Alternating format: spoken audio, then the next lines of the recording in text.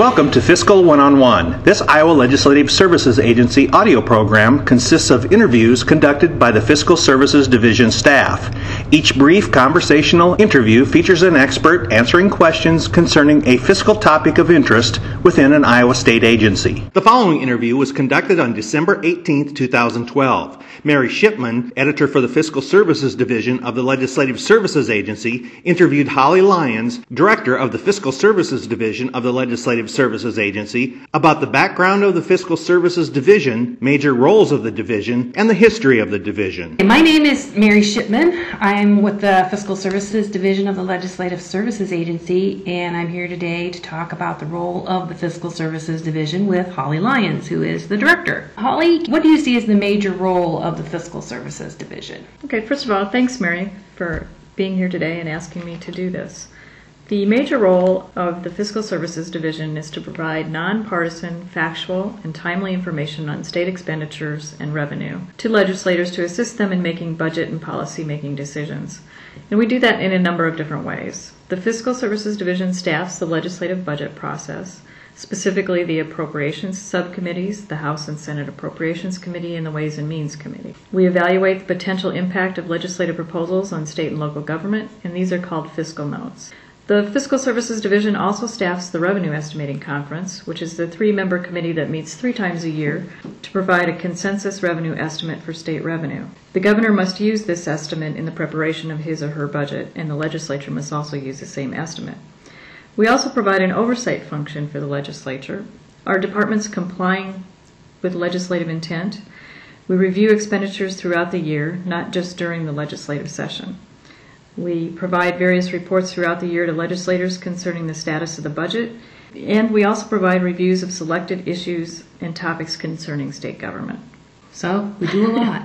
So we do a lot. That's a lot of things. I'm sure it probably didn't cover every role that we have, but that's a good list. Can you give me a little background and history of the division? For example, describe the conversion from the Legislative Fiscal Bureau to the Fiscal Services Division of the LSA, and how has the size and scope of staffing changed over your tenure here at the state government? Sure. A little bit of background. It's my understanding that the Legislative Fiscal Bureau, which was the predecessor of the Fiscal Services Division, was established as a separate central staff agency of the legislature in 1967, with a staff of 3 or 4 people, including 1 administrative secretary.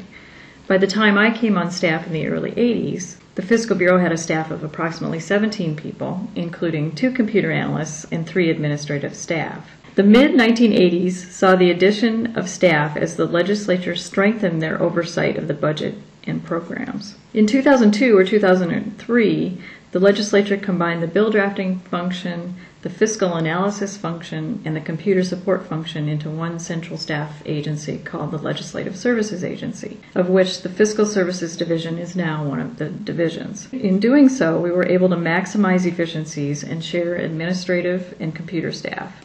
Our numbers have held steady at 17 analysts for more than 10 years. The conversion was a little difficult at first. We lost some autonomy, and there were some growing pains, but over the years, as a combined agency, we've built a closer relationship with the bill drafters, and in the long run, we've become more efficient.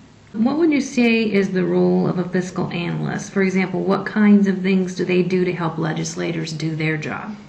Well, again, the primary role of a fiscal analyst is to provide the objective, nonpartisan information to legislators to help them make budget and policy decisions.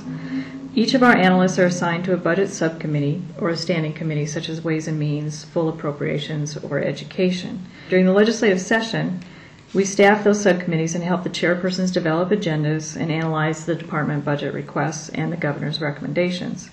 Throughout the process, beginning in the fall, a fiscal analyst is preparing reports and responding to requests for information at each stage of the process. Analysts are also assigned subject areas, usually aligned with their subcommittee assignments, and they write fiscal notes, correctional impact statements, and minority impact statements on pending legislation. We will also do research memos on legislative proposals, ideas that maybe aren't bills yet, but that a legislature wants fleshed out and analyzed for fiscal impact. During the interim months, after we've prepared our year-end report on the legislative action, fiscal analysts may research topics in their assigned area and write issue reviews or fiscal topics. We also spend the interim working on creating new or improved products or ways to do analysis.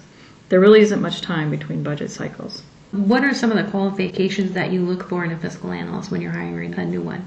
This is a good question. A fiscal analyst has to have excellent analytical skills and the ability to analyze an issue or a proposal from all angles. They need to be able to communicate well, both verbally and in writing.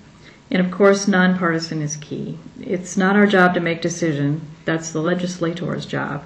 Our job is to provide good information and objectively. An analyst also has to have thick skin in this environment. In our nonpartisan role, not everyone wants to hear what we have to say, or often wishes we would say it differently. You have to be able to take criticism, and you also need to be able to build credibility. And of course, you have to like to work with people. In terms of educational background, we look for people with college degrees, preferably master's degrees, but we've hired people from a variety of disciplines: accounting, business, health policy, attorneys, urban and regional planning, and of course, economics. So how do analysts maintain their nonpartisanship? Like the legal division staff, the fiscal services staff is governed by the guidelines established by the Legislative Council concerning nonpartisanship. We can vote in all general and special elections, but we cannot participate in campaigns or political fundraisers. It's important that we are not identified as an advocate or opponent of any issue that might come before the legislature. It is also very important that an analyst is not identified as favoring one political party or another. So we are restricted on how we express opinions on issues. It's not easy to walk the line, but it's extremely important for us to do so to maintain that credibility and objectivity.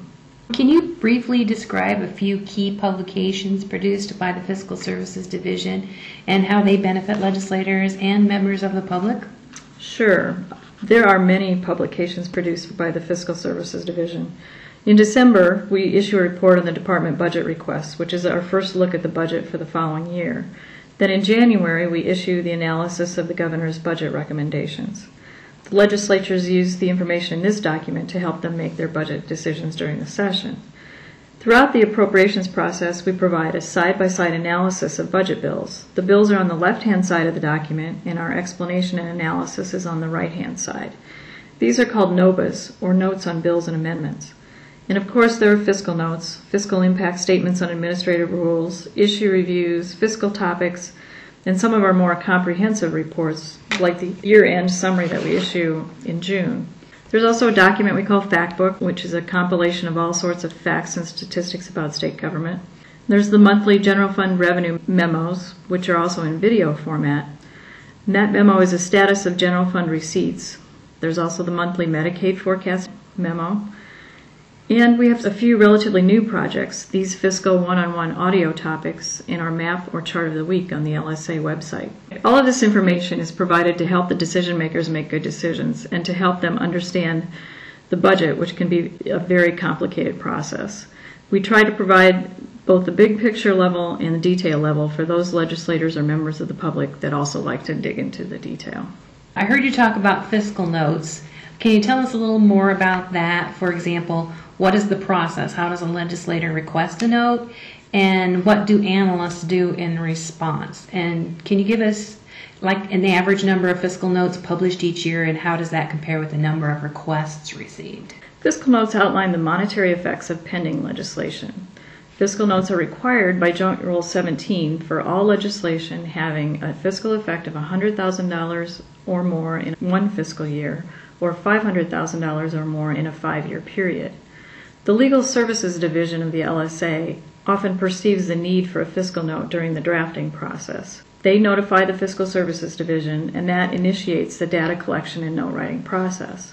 Fiscal Division staff gather information from state databases, existing LSA databases, files, from other states, national sources and associations, and even from interest groups, although we review that information very carefully as we seek objective and verifiable information.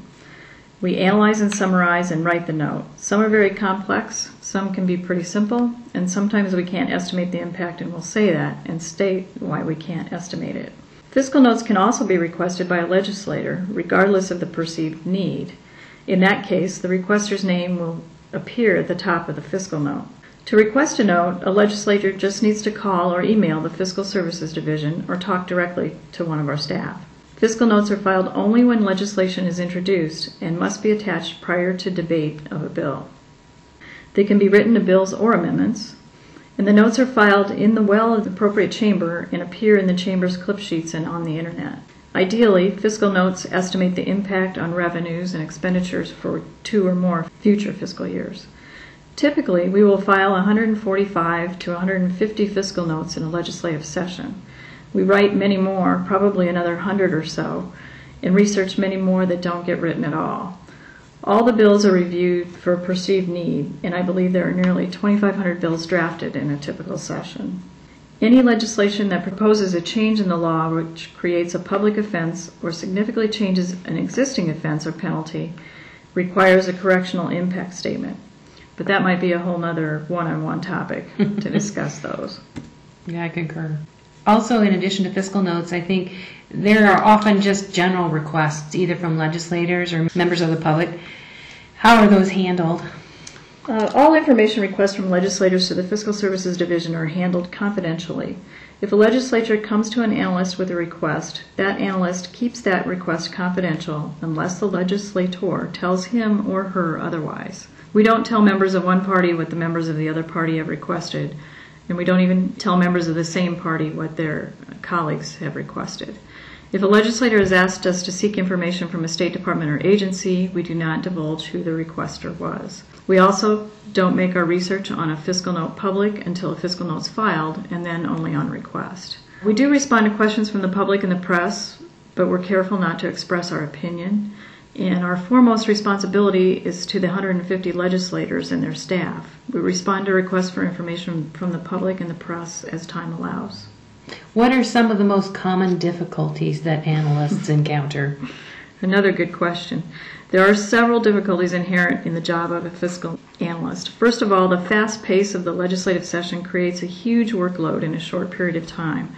Analysts find themselves analyzing the budget, staffing committees, and preparing agendas, researching questions, and writing fiscal notes, all in a day's work. No 2 days of the session are the same. We often have to analyze and explain complex issues, often on short notice. It's difficult to walk the nonpartisan line and to have the thick skin that I mentioned. We're often criticized by one side or the other. We're criticized by lobbyists or advocacy groups that our information is wrong. We essentially have 150 bosses, and we need to make ourselves available to all of them and provide the same objective service and information to all of them. It's challenging but rewarding work. You get to see public policy being made from the very inception of an idea or proposal and see it work its way through the legislative process. I heard you mention earlier when we were talking about the role of fiscal services about the Revenue Estimating Conference, and I know you're one of the 3 members of that. Could you kind of describe your role in that, and then also how the REC impacts the general fund financial condition as it relates to expenditure limitation? The Revenue Estimating Conference, as I said, is a 3-member committee that's charged to reach a consensus revenue estimate. The 3 members are the Legislative Services Agency Director's designee, which is currently myself, the Governor's designee, which is currently David Roederer, the Director of the Department of Management, and a 3rd public member agreed to by the other 2 members. That 3rd member is David Underwood, a businessman from Clear Lake, Iowa. The REC meets at least 3 times a year and by December 15th must agree to a revenue estimate for the fiscal year beginning the following July 1st. Iowa has an expenditure limitation law. That is, spending is limited to 99% of the adjusted revenue estimate or 95% of any new revenue implemented. The governor and the legislature must use the revenue estimated agreed to by the REC or a later estimate if it is lower as the basis to determine the general fund budget for the following fiscal year. Staff of the Fiscal Services Division provides research and analysis of the national and state economy to help me make informed decisions about estimating the general fund revenue. I want to thank you for talking to me today, and hopefully those listening will have a much clearer vision of the Fiscal Services Division. Thank you for having me.